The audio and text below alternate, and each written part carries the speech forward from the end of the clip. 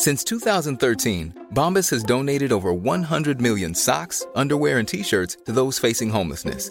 If we counted those on air, this ad would last over 1,157 days. But if we counted the time it takes to make a donation possible, it would take just a few clicks. Because every time you make a purchase, Bombas donates an item to someone who needs it.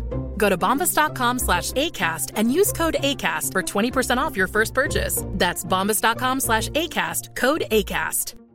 Hey, I'm Ryan Reynolds. Recently, I asked Mint Mobile's legal team if big wireless companies are allowed to raise prices due to inflation. They said yes. And then when I asked if raising prices technically violates those onerous two-year contracts, they said, "What the f*** are you talking about, you insane Hollywood ass?" So to recap, we're cutting the price of Mint Unlimited from $30 a month to just $15 a month. Give it a try at mintmobile.com/switch. $45 up front for 3 months plus taxes and fees. Promo rate for new customers for limited time. Unlimited more than 40 gigabytes per month. Slows full terms at mintmobile.com. You're listening to the Hawksby and Jacobs Daily Podcast. This is Paul Hawksby and Andy Jacobs. And this is the H&J Daily with some of the best bits of this afternoon's show. We were very lucky to be joined by Fatboy Slim, Norman Cook. It's true. He was on good form talking about fake crowd noise. Yeah, he wants to play his part in the world of fake crowd noise. Thomas Turner joined us. We've just been talking to Darren Bent about the trainer market. He's massively into it. He's a collector. So he enjoyed that chat, so hopefully you will too. Yeah, big set at Bonhams. We had a normal Martin Kellner and Mike Ward talking about sport on TV and regular TV. That's right. We had a bit of a chat. Here it all is. Good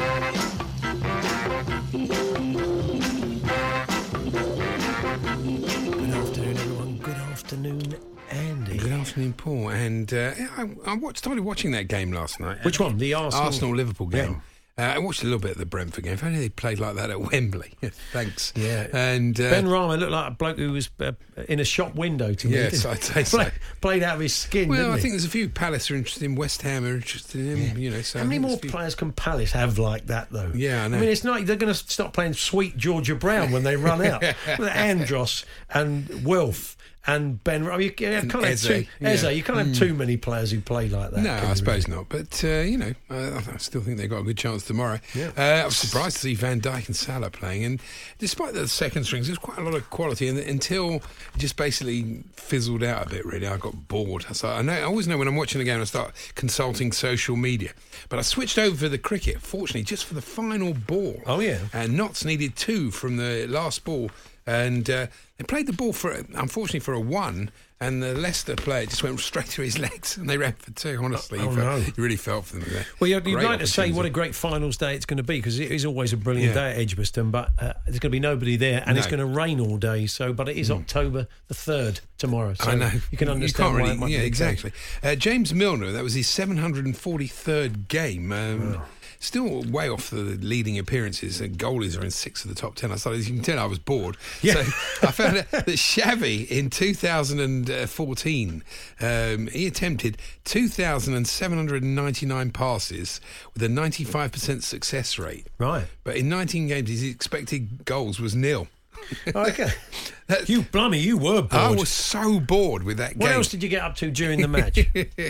Well, I did come up with a new nickname for my wife because... Oh, okay. Is that a good idea? Well, it is. She loves Depends what it is. She loves a kip, and she's always falling asleep and staying for a couple of hours. So I now call her Kipper Aretha Balaga. I think it's quite good. You'll have to get her a shirt with Kipper on the back of it. No, she likes get her a nightdress with Kipper on the back of it. Oh, very sexy. Yeah. She, what I thought, she was watching... Bit off-putting. Watching her iPad in bed while I'm recharging. Don't take us into the boudoir, Andy. It's a place we don't really want to go. Whilst I'm recharging for another show. Oh, okay. You're That's recharging all I do. What? Between shows, I just recharge. Is that? I plug you into the mains. That's it. Yeah. Been dead for 15 years. This one was interesting. A jawless fish from 400 million years ago is man's earliest ancestor, according to new research. And I was thinking, I bet Bruce Forsyth and Jimmy Hill wouldn't have agreed with that. We're not related to a chinless fish. Well, I never knew that, Andy. What a useful fact that is. Sir David Attenborough is one of a new breed of senior social influencers. Oh, what about that? So I could be a cross between Clive Dunn and Zoella. I could be the new... You could be, yeah. That's little it. tips for people of your age. I mean, the way that sort of Zoella's she knows her market. She knows what her followers are interested in. What would kind of your followers be interested in? Support hose. Being curmudgeonly and making it an art form. Very much. Yeah, that would work. A woman with a sleep disorder, thankfully now cured, woke up to find she'd bought and paid for a full-size basketball court. So she was like... A basketball court? Yes. I mean, not just a couple of hoops. No, it was a full-size court that you order and it comes and you obviously got to have the ground to put it in. Yeah. So she bought that. I mean, what on earth? So she was sort of sleep shopping. Yeah. Is that a common thing? Well, I think it is. I mean, I know drunk shopping is, but not about sleep shopping. I think it is. Yeah. And that was great to hear from the royal couple, the ex-royal couple yesterday, wasn't it? Prince I'm guessing, by the Harry. way you say that, you don't think it was. Well, no, not really. I love the quote from him. This really tickled me. He said, "I wasn't aware of so many problems in the UK and globally." That's right, because you live in a castle, mate. That's right. Might have a lot to do with it. I thought I did. Now you've got out there. What a surprise. The world's most privileged man says he didn't realise ordinary people have problems. When you walk around like the rest of us do, you'll see there are quite a lot of problems out there. But when you live in a castle and just look through tinted windows for most of your life, then you'll probably find there isn't. Incredible, isn't it? Yeah. And great photo in the Times. They do have a lot of wonderful photos in the paper. This is of Gabby Ash, an Australian ski jumper who tests her nerve on a 37-metre ramp, which enables her to train all round in Brisbane. But look, she basically ski jumps into a swimming pool. She lands into water, yeah. I don't think Eddie the Eagle Edwards was there. I mean, look, she seems to be able to swim to the side wearing the skis, but you think you'd drown, wouldn't you? Well, I wouldn't think. It can't be that deep, can it? Well, it's got to be fairly deep, hasn't it? If you're ski jumping into it, it can't be that shallow. Yeah, but I mean, she's not going head first into it. She's not diving into it, is she? She's landing with the skis, isn't she? So it's only to practice her jumps. She's not doing. Otherwise, she'd overshoot the swimming pool. Yes, and land in the bloke's garden behind, wouldn't she? The Hawksbee and Jacobs Daily Podcast from TalkSport. Norman Cook, of course, Fatboy Slim, has told our friends at Times Radio that he would like the opportunity to jazz up the crowd effects we've been hearing in the stadiums with no fans there. So we thought this is something we must explore. Good afternoon, Norman. Good afternoon. Nothing gets by you, does it? Oh no, we were straight on this because it sounds like quite a good idea. I mean, what have you made of it? It's a difficult thing to do, and occasionally they get it hopelessly wrong because the person who's up there pushing the button thinks it's gone in when it's gone wide. So you get a little fake cheer, then an ooh. It's quite a difficult thing to do, isn't it? I think, to be honest, it's a gauge of how much you're enjoying the game, whether or not you start listening to the sound effects. It's true. If it's a good game, then you're engaged and But if it's a bit of a dull game, your mind starts to wander. Mine, obviously, given my sort of history in the sort of production area, I just started listening to how they do it and figuring out there must be somebody sitting there with a little keyboard with like ooh, oh, boo, and it's I've just become fascinated with it, and it's like sort of sometimes the other day when the Albion were playing, they were singing this particular chant that we do, just at the point when we would have started doing it, and I was thinking, so you're really putting a lot of love and thought into this. Yeah. So it's just. I mean, it was quite tongue in cheek that I wanted a job doing it, but obviously my DJing career is completely on hold at the moment. So if there are any jobs coming.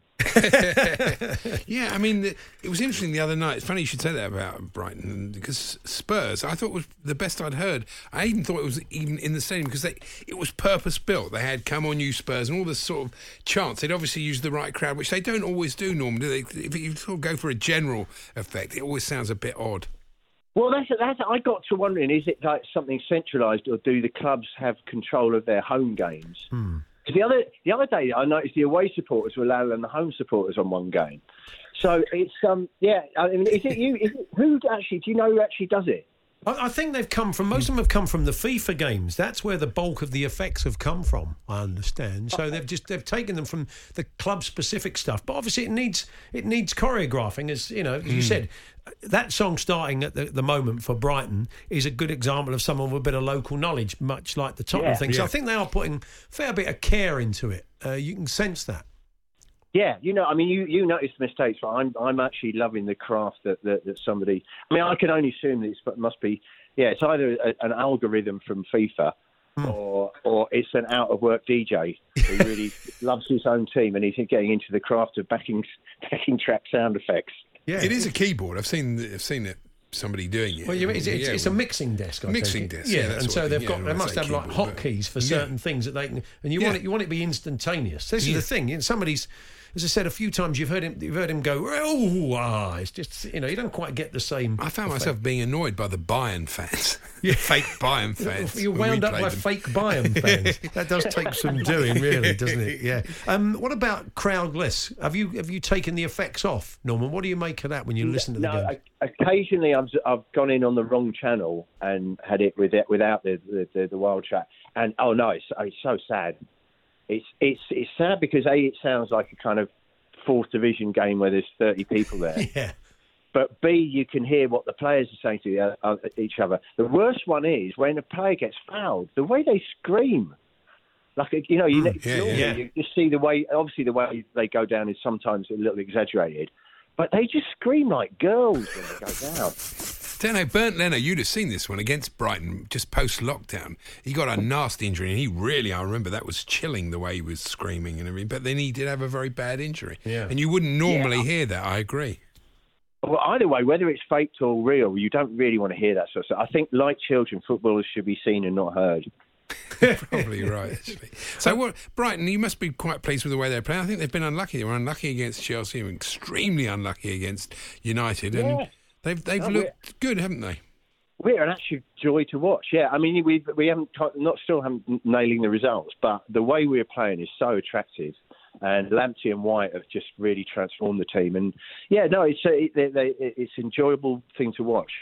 We were talking to your fellow Brighton fan Stephen Grant, comedian, just before the season kicked off, and I was making the point that no one was really talking about Brighton at all. They weren't saying, they're going to be top six. They weren't saying they're going to go down. They were just there. They just existed. And I thought, as a Brighton fan, that's a good sign because that means you're a Premier League fixture. Yeah, I think any sentence that doesn't have the word relegation in it, I'll take. But also, I mean, the only time I get a little bit annoyed is like a couple of seasons ago when we were beating Man United every week. And everyone was just banging on about how bad Man United were, not how good we were. Yeah. So, we in our wildest dreams couldn't hope to finish anywhere above mid-table. But we're really happy with that. We've never been a top-tier side, and we're enjoying it immensely, and we'll take whatever we're given. I think for now we're survival. I know the powers that be would want us to be top 10. I don't think we'll be top 6 in my lifetime, but you live and dream. Yeah, you got to. You mentioned early on, away from the football, the fact that there's nothing going on at the moment. I see you've committed to Bestival next year, along with some other artists, and we all got to hope that the world is a bit more of a normal place by then. But it must be somebody who works live as much as you do. It's probably been a very weird time. It's been weird, and you just have to take it on the chin. I mean, I'm under no illusions that my job. There's no way you can do my job and socially distance. We propagate exactly the opposite, the sharing of bodily fluids, and So it's So I just had to take it on the chin really, and find. Hence, I'm looking for other gainful employment in the meantime. We've got our producer has dug out a bit of fake Brighton chanting. Shall we have a listen to it? Let's have a listen. Fake in what way? Well, I don't know. Let's have a listen and find out.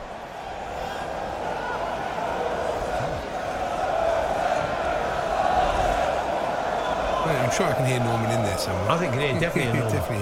I think that's real chanting that we're using for our effects on, much like the TV channels are for on our game day coverage of matches. So we've been club specific as well. That's good. I think you have to be, don't you? You can't just have like generic cheering. You got my mind wandering about the idea of fake Brighton chanting. Whether it's like Tottenham fans pretending to be Brighton just as a fake, or whether it's produced by robots or undercover, where you start slagging off players. Yeah, that would be slagging off your own players. Get out of our club. An accurate Brighton chant would be a collective moan, really. Usually that one that always beats the traffic. Like, see you, George. Cheers, George. That one. All the best, George. See you in a couple of weeks. The one who has to beat the traffic with 10 minutes left. It's always called George, isn't it? The bloke who leaves 10 minutes before the end. Did you get into the stadium for that limited crowd? That was it, 1,000, wasn't it? 2,500. Did you get in for that match? I didn't. No. I wasn't around. I can't remember what happened, but no, I didn't. Right. Everyone assumes that I just got some kind of golden ticket. Cool. I'm on the waiting list the same as everybody else. Well, good to talk to you. To see you back playing live soon. I take it you're still making music, are you? I'm dabbling. I'm doing sort of mixtapes and live streams and things like that, but I'm still waiting for the difficult 7th album. Cheers, Norman. All the best. Thanks, Norman. The Hawksbee and Jacobs Daily Podcast from TalkSport. Andy, did you see that picture of Diego Maradona? Yes, today? with his son. Him and his son are both wearing kind of Buzz Lightyear face masks. I mean, you've got a new face mask that you showed us the other day, which is very similar. It's like a welder's mask, isn't it? It's good. I got it off Instagram. Yeah, you do a lot of shopping on Instagram, don't you? It's all targeted. I watched this program on Netflix last week. Oh, they're manipulating you, you know. Yeah, what was it about? It's called Social Disorder. It's fascinating. It's about how it's basically interviews with people who used to work for Google, Facebook, Twitter, that sort of thing. Yeah. And they basically admit what they do and how they do it. So you think you've been targeted with that face mask? Well, you are. Everyone's targeted. That's the thing. They see what you're searching for, and then then they. It's a pair of glasses that become a welder's mask, effectively, isn't it? They hook behind your ears, and then you put them over. Yeah, it's a really weird look. It's not great. It's a bit Darth Vader steaming up. A bit Darth Vader to broadcasting. Yeah, it's not right, really, is it? Yeah. Do I sound different? Sound like a small man in a box. Of course you do, yeah. You sound like you're talking behind a Perspex sheet. So there we are. That's great radio, isn't it? What a great purchase. How much were they? I don't even know, actually. It took months to arrive. $8.99, were they? No, I think they were more than that. Oh, okay. You buy some tut on Instagram, don't you? I do, really. I've noticed this before. Yeah.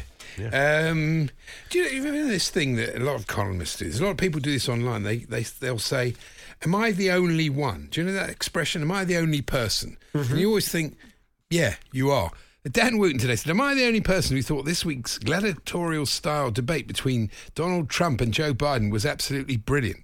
Yes, you are the only one that thought that. Everybody else thought it was a complete disgrace, but absolute never mind. Car crash. They were talking of, just going back to Diego Maradona briefly, Andy. I don't know if you saw a fantastic bit of footage earlier on today of him doing a post-match press chat, the way that everybody does, with the advertising boards behind him. Well, that was the idea, but because he's Diego Maradona, it's very funny. When they were interviewing him, he kept walking. Yeah. So the person whose job it is to make sure the sponsor's board is behind the manager when he speaks to the press had to walk behind him, didn't he? Carrying it and keeping it in shot across the pitch. And then all the time Diego was talking. Diego moves to the side, so the bloke has to move to the side. It's really comical, isn't it? Yeah, dear me. Go and check it out. Yep. What else? It was nice to have Henry Winter to say how much he enjoyed the new Brentford Stadium. He said it's you got your fabulous. Season ticket? Well, it's frustrating thinking they could have beaten Fulham, but there you go. It'd be nice to think. Fulham fan, obviously. Well, no, obviously not. But it'd be nice to think we'll get in there before the end of the season. Let's hope so. I was looking at the forthcoming marriages. Yeah. And I don't know if this bloke's a policeman, but he definitely should be. Mr. DCI Grant. Yeah. That's your initials. It's perfect. Yeah. It's perfect. I mean, Andy, if you wanted to sort of suddenly put the wind up someone, you'd say, sorry, what's your name? DCI Grant. Oh, okay. Well, sorry, I won't do it again. Exactly. Yeah. What else have we got here? Not a lot, really. Bit quiet. Is that you done then, basically? You've got nothing more to say. A bit quiet in the papers today, really. A lot of all sort of political stuff. Did I do this one about the bloke in India who did a world record 147 skips in 30 seconds while wearing roller skates? What, filling them? Oh, you mean skipping? Okay. Imagine that. No, he did. Skipping in roller skates? Yeah. That's impressive, that is. I know. It's amazing, really. Especially it's more amazing that it made the papers, but there you go. It's more amazing that you read it out. That's very true. The Hawksbee and Jacobs Daily Podcast from TalkSport. When you're ready to pop the question, the last thing you want to do is second-guess the ring. At BlueNile.com, you can design a one-of-a-kind ring with the ease and convenience of shopping online. Choose your diamond and setting. When you find the one, you'll get it delivered right to your door. Go to BlueNile.com and use promo code LISTEN to get $50 off your purchase of $500 or more. That's code LISTEN at BlueNile.com for $50 off your purchase. BlueNile.com, code LISTEN. Hey, I'm Ryan Reynolds. At Mint Mobile, we like to do the opposite of what Big Wireless does. They charge you a lot. We charge you a little. So naturally, when they announced they'd be raising their prices due to inflation, we decided to deflate our prices due to not hating you. That's right. We're cutting the price of Mint Unlimited from $30 a month to just $15 a month. Give it a try at mintmobile.com/switch. $45 up front for 3 months plus taxes and fees. Promo rate for new customers for limited time. Unlimited more than 40 gigabytes per month. Slows full terms at mintmobile.com. Hey, Dave. Yeah, Randy. Since we founded Bombas, we've always said our socks, underwear, and T-shirts are super soft. Any new ideas? Maybe sublimely soft. Or disgustingly cozy. Wait, what? I got it. Bombas. Absurdly comfortable essentials for yourself and for those facing homelessness. Because one purchased equals one donated. Wow, did we just write an ad? Yes. Bombas. Big comfort for everyone. Go to bombas.com/ACAST and use code ACAST for 20% off your first purchase.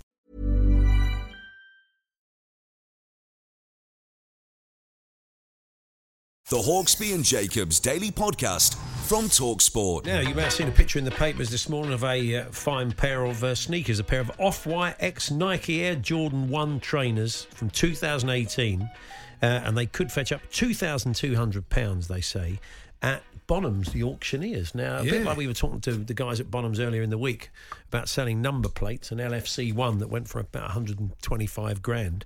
I didn't know that they were particularly in the sneakers market, but it's all part of a Pop X Culture sale next week in New Bond Street. Warhol-ish type stuff. Yeah, there's a lot of art in there and different stuff, but there is about sort of 12, 15 pairs of sneakers. So joining us once again, the man we often turn to when this subject comes up is the author of The Sports Shoe, A History from Field to Fashion. That is Thomas Turner. Good afternoon, Thomas. Good afternoon. How you doing? Good, thank you. Have you had a chance to check out the Bonham site yet to see what's on sale? Yeah, I have. I've had a check out of the site. I've had a check out of my bank balance as well. I don't think I'm going to be putting any bits in. Why these sort of prices they're going for? Are they the kind of prices you would expect as someone who knows the market? I think some of this stuff there is a market out there for it, and you've got prices of several £1,000s, so it's not entirely surprising. I think the thing that's kind of insane is just the markup over what they would have cost at retail. So they've got a Dior one there, which was at £2,000, is the most expensive one at retail, and that's up to something like £20,000. But a lot of these other ones, like the one you mentioned, they were sold for, I don't know, £200, £300, and now they're being sold at auction for several thousand. So there's massive demand for them. It's just kind of crazy. Particular shoes, are they box fresh? Are they unworn? I think they are, yeah. I think these are ones that have been bought and, kind of laid down as though they were a fine vintage wine. That's amazing. And brought out a few years later, yeah. I mean, these particular ones, were they limited edition ones, which is why they've increased in value? One's a Sky Jordan as opposed to an Air Jordan, and you could explain the difference. Oh, there's one of them that is as far as I'm aware, is one that was an actual shoe from the kind of the 80s, so that's an old one. But the vast majority of the shoes that you've got in that auction now are relatively recent collaborations with streetwear brands, artists, the Supreme stuff, the Virgil Abloh stuff with Off-White, Travis Scott, who's a rapper. And these are some of the shoes that are produced in really limited numbers, kind of, a few hundred pairs perhaps worldwide, 1,000 pairs worldwide. So there's an absolutely huge demand for them because there isn't the supply is pretty small. Yeah. And so that's why you've got this, kind of excitement around them and people just wanting them and people willing to pay vastly over the original retail price for them.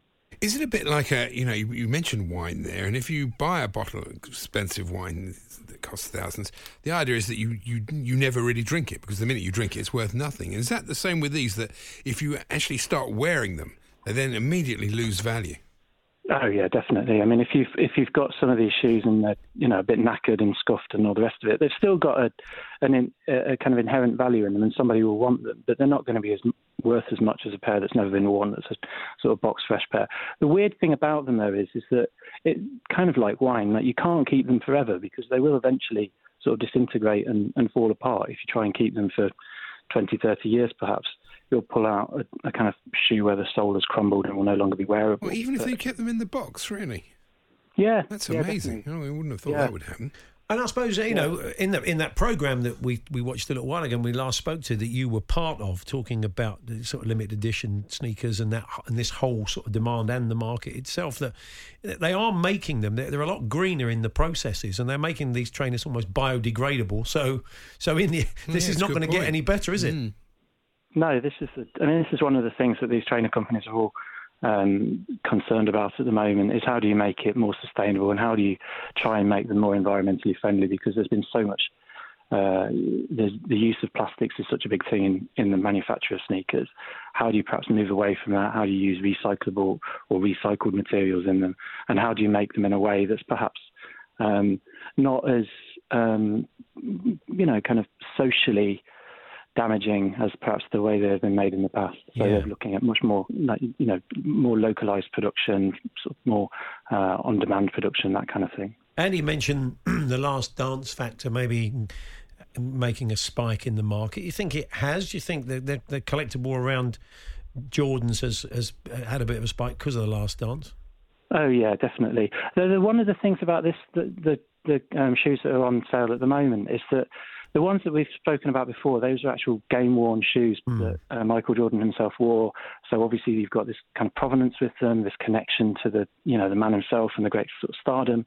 What you've got with these ones, though, is these are kind of building on that, but they're not actually shoes that he ever, they're not shoes that he played basketball in, really. They're shoes that are kind of linked to the Jordan brand.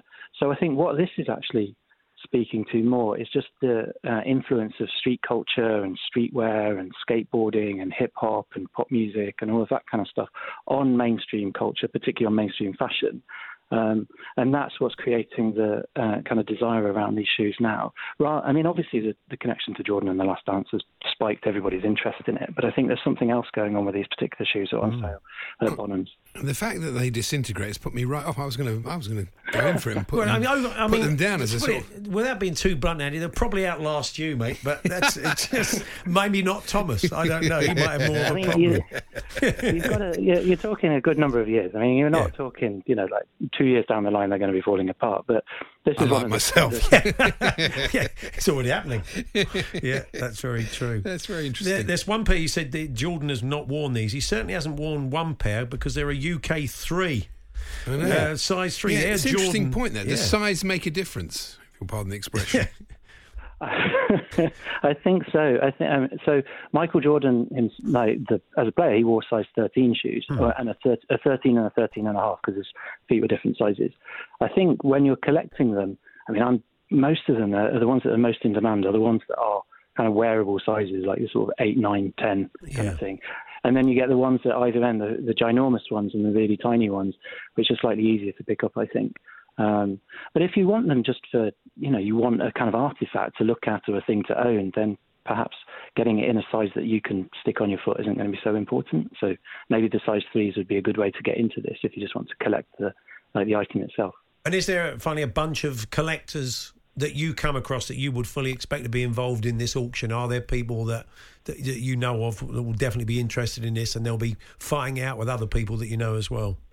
I think there's a lot of people looking at it, and I think there's a lot of people probably looking at their bank balances and perhaps thinking similar things to me, that I'm just not going to be in the game for this one because it's a lot of money. I think it's almost interesting the way they're pitching this, because the other items in the sale are all artwork. So you've got stuff by Banksy, by Andy Warhol, by Peter Blake, all that kind of thing. And they're putting these shoes, they're kind of classifying them as an art product, and that's a new thing that you're seeing in sneakers, and it's been developing over the last few years. But this idea that they're being made with artists, that the design is really important, that they're produced in limited numbers, like if you were getting, say, a Warhol print that they only made 500 of or 50 of or something. Yeah. The shoes are on that kind of level now, and so that's why you're seeing these going into an art sale like this at Bonhams, I think. So there's a sort of shift there, or perhaps away from the kind of sneaker collector, the type of guy who would be, hunting down Air Jordans or Nike Air Force Ones or Adidas or whatever it might be. And it's actually moving to people who are collecting artwork and, that kind of thing, as a, more almost as an investment kind of thing. Good stuff. Good to talk to you as always. Thomas, thanks very much for joining us. The Hawksbee and Jacobs Daily Podcast from TalkSport. Time then to look at some of the sporting TV of the week. And Martin Kellner once again joins us. Good afternoon, Martin. Afternoon, boys. You okay? Yeah, we're not too bad, thank you. Good. What have you been watching this week? Well, I won't pretend it's been a fun week. I really won't. Okay. Well, I watched that, not sport. I was looking to the sport for a bit of relief, but I watched that ITV drama, about the honour killings with Keeley Hawes. Oh. I mean, it was a magnificent show, but no laughs in that. No laughs in the BBC documentary about Harold Shipman. No. But I was talking about unnecessary warnings the other week. I was looking down the menu of stuff that I'd recorded, and there was a programme I'd recorded called The Cult That Stole Children. How an Australian cult acquired children it then allegedly starved and injected with LSD. Contains some scenes which some viewers might find upsetting. And I thought, some viewers? Yeah. Who are these viewers that won't find that upsetting? Yeah, they shouldn't be watching it. No, they should be locked up, to be honest. So, as relief... Very dark start to this week's review. Anyway. Well, yes, there's a dark... Well, have you not noticed how many programmes there are now on TV about, I don't know whether it's just coronavirus or what, but there's so many programmes about serial killers and so many grim stories, grim dramas. There's a thing about Dennis Nielsen, which I suspect you watched. Yeah, it was good. Yeah, it was brilliant. All very well done. David Tennant was magnificent in that, but it's all a bit grim. So I watched a 30 for 30 documentary called 42 to 1. Brilliant. I've seen it. I've seen it. It's great, isn't it? Well, 42 to 1, for those who don't know, were the odds when Buster Douglas knocked out Mike Tyson in 1990 in Tokyo. Yeah. But I liked the scenes at the start with Buster Douglas and his brother Bill, who were not as slim as you might imagine. And they're outside the house where they grew up in Columbus, Ohio. And there's a shot of them from the back. And you know how some people, when they get a little bit older, the weight goes to the stomach or it goes to the backside? In Buster Douglas's case, it's gone to his neck. It was the biggest neck I'd ever seen. On his neck. Yes, everything. I mean, well, both of them had quite fat necks, but especially Buster Douglas. Now, I don't know what a 22.5-inch collar size looks like. Wow. You'd have more idea than me, Andy, with your background in gentleman's outfitting. But it was, that's what it looked, about 22.5, anything up to 25 inches, that collar size. But it's a fantastic story. It's a really great story. He sacked his dad. Some people won't know this, but after he'd been beaten for the IBF title by Tony Tucker, this was all in the run-up to the fight against Tyson in Tokyo. He sacked his dad because his dad, who was also a boxer, Bill Dynamite Douglas was his dad, who was much more a ruthless boxer than Buster Douglas, actually, and he sacked him. And I was quite impressed with anybody who can sack their dad. I know it happens in tennis from time to time, but a difficult conversation over Sunday dinner, isn't it? Well, especially when your dad is Bill Dynamite Douglas. Well, yeah. But good relationship between father and son. It was a good sort of family story. Enjoyed it very much. Nobody gave him even an inkling of a chance in that. It was a bit like West Ham Wolves last Sunday.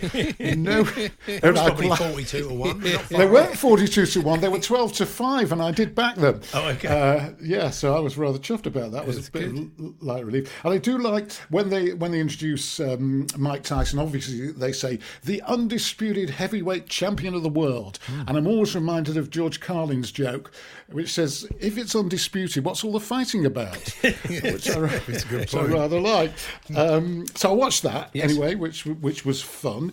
I'll tell you what else I watched. A thing called Mulligan. Yeah, I think we're going to be talking to the makers of this on Monday. Very interesting. It's on the Golf Channel, isn't it? It's on the Golf Channel, which is not a channel I tune into habitually, but I was told this was a good programme, and it was sort of about the redemptive power of golf, if you like. Yeah. And if you are a golfer, you'll know what a mulligan is. It's when you're allowed an extra shot but it doesn't go onto your score sheet. Yeah. So it's good. It's amputee golfers basically. There was one guy who was a sort of former military guy who there was an IED, an improvised explosive device underneath his vehicle, and he woke up later in Birmingham. He was amongst these amputee golfers. And he said, I heard this Scottish voice. I thought I'm in hell. That was worse. He says it was worse than that. I was in Birmingham. So there's a bit of humour in it as well. Yeah. But it's like I say, it's about the redemptive power of golf, and it's very good. And you can tell the maker that you enjoyed it. I know it features like four different golfers with their stories, doesn't it? Yeah. It was a pro, wasn't it? Jack Newton, who lost his arm and then carried on playing. Yeah, we'll talk about that. Also, Martin, I understand you were watching a documentary about Tracy Edwards, the yachtswoman. Yeah, because I'd not seen Tracy Edwards since the 1980s, when I remembered her.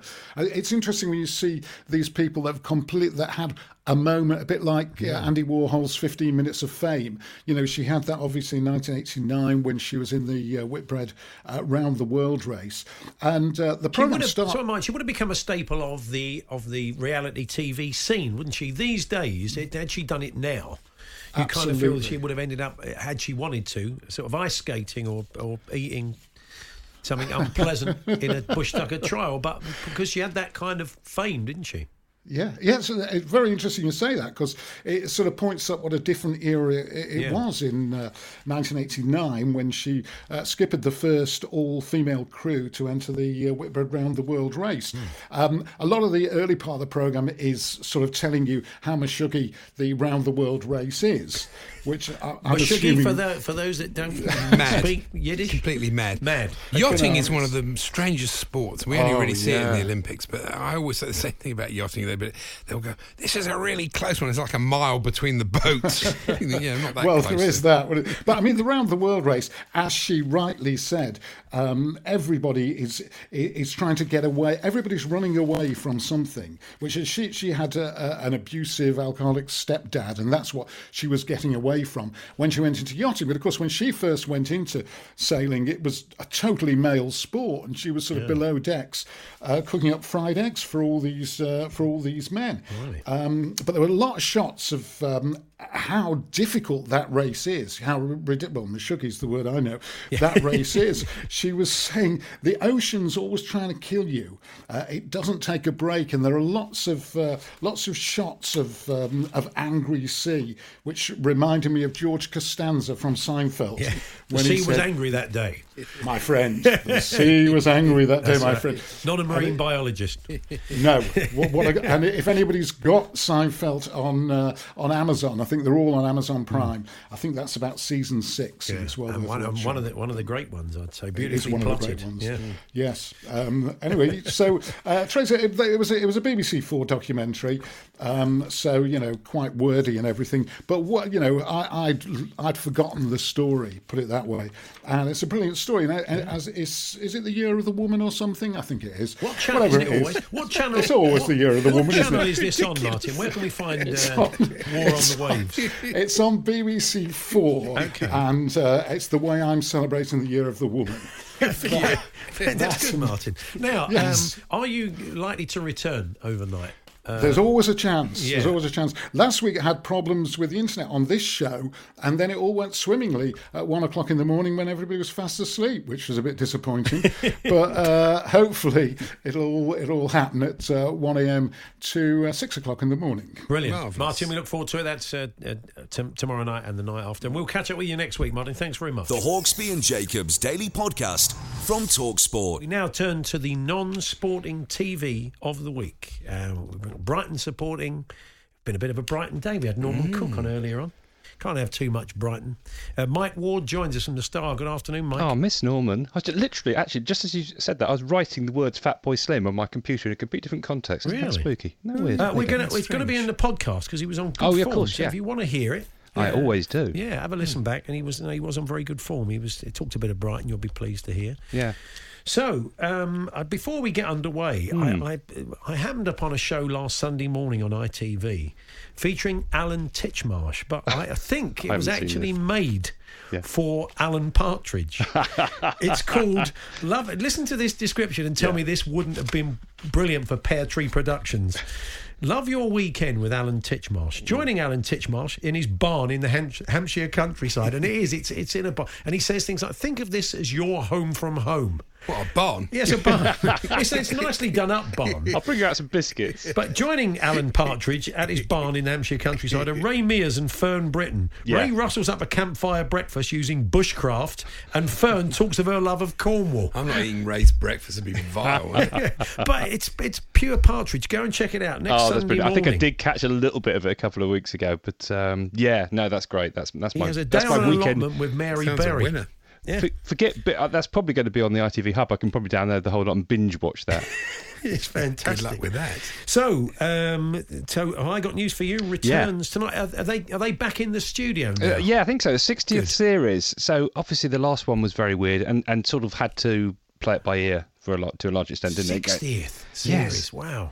But it's odd, isn't it? We have a lot of those series that sort of come back and go away again. And I mean, we talk about Jules Holland, for example. That's 50-something, and all sorts of different reasons. But yeah, it has been going on a while. I mean, I don't know whether we felt before everything went weird, it was starting to lose its way a bit. I must admit, I'd gone off it a little bit. I just felt I haven't watched it for a long time. I felt it was a bit tired. It's still very good when I tune in. The writing's sharp and the ideas are good. I still think when you get a good lineup, it's a good show. Of course, it's recorded on a Thursday night, and of course, obviously, significant events today mean that can't be included in the context of the show unless they start to re-record it. Who knows? But it's going to be interesting as well, just to see how they gradually start to build it back into something resembling the old normal, as they say. And also back tonight is Graham Norton, and they're back in the studio as well. Yeah, absolutely. I mean, they've still got guests, obviously. Dolly Parton's on from Nashville, so she's obviously coming down the line. She talks about her fact that she wrote. Obviously, she wrote "I Will Always Love You," and which Whitney Houston covered, and Jolene. Apparently, she reckoned she was looking through some old demo cassettes she recorded, and she wrote those two songs within a couple of days of each other. Wow. Can you imagine if you just had one burst of creativity over like a 48-hour period in your life? Yeah. You'd be made for life, wouldn't you? Do that. I've do only nothing had else. one burst over 20 years. No one can remember. No, I couldn't pinpoint when it was. No. When was it?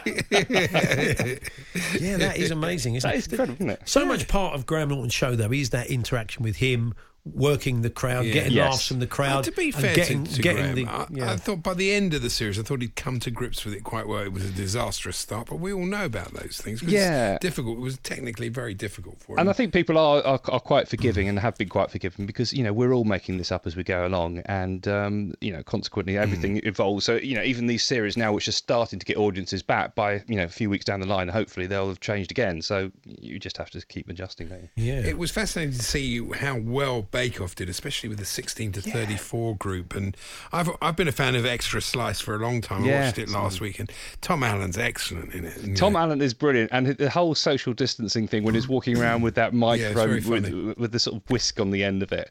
And he managed to turn something which in almost every other context is an awkward part of the programme, the whole social, and make it funny because he was sort of, because he has that slightly sort of tongue-in-cheek aloofness towards the contestants anyway. It sort of accentuated the gag. It didn't actually make it awkward. It made it funnier.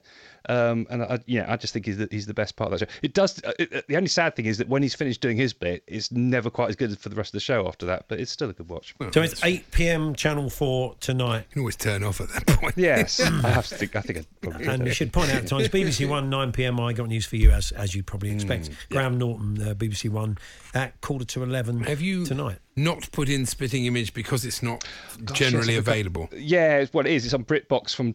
No, it isn't. Yeah, obviously. But it's not because but you've got to buy that, haven't BritBox is fine. Well, I think what you should do, because you can get a week's free subscription. So basically, it's available from midday tomorrow. I haven't seen it because there was a screening which I haven't been able to get to this afternoon. That was the first one.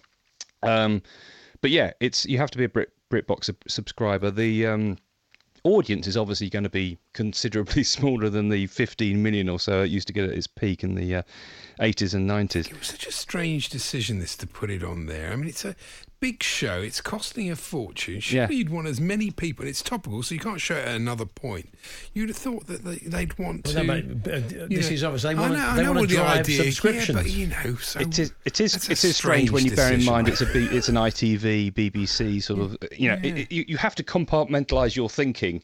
You know, as an executive, to think that that's a good idea to stick it on there rather than see the bigger picture and thinking. Well, they think they've got something that is good enough to make people stump up £5 a month for. So you know, but I think an awful lot of people will probably do the 7-day free thing and try it out. And maybe you know, if a fraction of them stay, then I guess, you know, as long as it pays for the cost of doing the thing, then it's a palaver. I did that when I first joined it, when it first came out. Yeah. It is a bit of a palaver signing up and doing all that. But there you go. If you're desperate to see Spinning Image, you'll do that. Danny Dyer is back tomorrow night, 9:15, BBC One. It's the casualty slot, isn't it? I mean, I was looking at that. It's 9:15. The Wall. This is the game show, the second series of his game show, which I can't say. I'm going to be tuning into, but it's not. I'm sure it's normally on about 7:00. But then of course you've got Little Mix: The Search at 7:00. You know, so putting together. Search for what? They're searching for Little Mix. I don't know where they've gone. It goes on for 2 hours and 15 minutes. Is it Little Mix: The Search? No, because something in between there. No, it's strictly the best of musicals in between. The compilation of the best moments from the.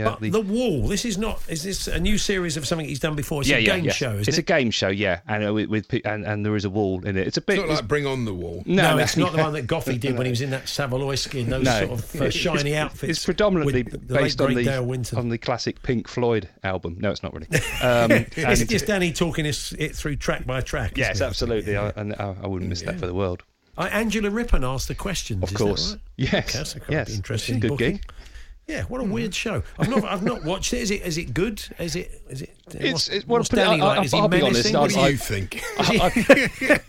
I've sat and watched it. Sound good? I've sat and watched it for a little while. And put it this way, I put it at the top of the list of Saturday, October the 3rd choices with Little Mix and Strictly the Best of Musicals. It's a thin weekend in that respect. Yeah. On Sunday though, Top Gear's moved to BBC One. I often wonder what sort of difference this makes because it's pushing another button on a remote. But it's surprising that they get more viewers on BBC One. Automatically do. I don't know what that is. It is a very straight. Well, it's the same as we were talking about Bake Off earlier on. The figures that they got this week were the highest they've had since it was moved from Channel 4. To Channel 4 from BBC One, and previously to BBC Two. But it does make a difference. It's almost as if, for all this talk of, binge watching and streaming and personal choice and not being shackled to the schedules, people come home, switch the telly on one channel and put the remote in the corner and just leave it. And maybe that's what we do. I guess I do to some extent, if I'm honest. Sometimes I just put it, and it's just a noise.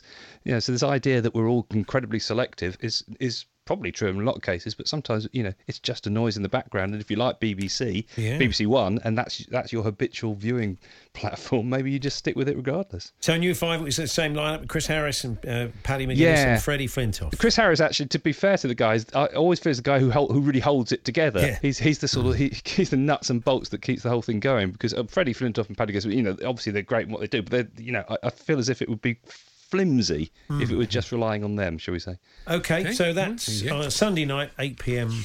on BBC One. Mike, always a pleasure. We will catch up with you next week. Have a good weekend. The Hawksbee and Jacobs Daily Podcast from TalkSport. There we are. That was this afternoon's show. We'll do it all again on Monday. Until then, have a great weekend and thanks for listening. You've been listening to the Hawksbee and Jacobs Daily Podcast. Hear the guys every weekday between 1 and 4 p.m. on TalkSport. Even when we're on a budget, we still deserve nice things. Quince is a place to scoop up stunning high-end goods for 50 to 80% less than similar brands. They have buttery soft cashmere sweaters starting at $50, luxurious Italian leather bags, and so much more. Plus, Quince only works with factories that use safe, ethical, and responsible manufacturing. Get the high-end goods you'll love without the high price tag with Quince. Go to quince.com/style for free shipping and 365-day returns. Mom deserves the best, and there's no better place to shop for Mother's Day than Whole Foods Market. They're your destination for unbeatable savings, from premium gifts to show-stopping flowers and irresistible desserts. Start by saving 33% with Prime on all body care and candles. Then get a 15-stem bunch of tulips for just $9.99 each with Prime. Round out Mom's menu with festive rosé, irresistible berry chantilly cake, and more special treats. Come celebrate Mother's Day at Whole Foods Market.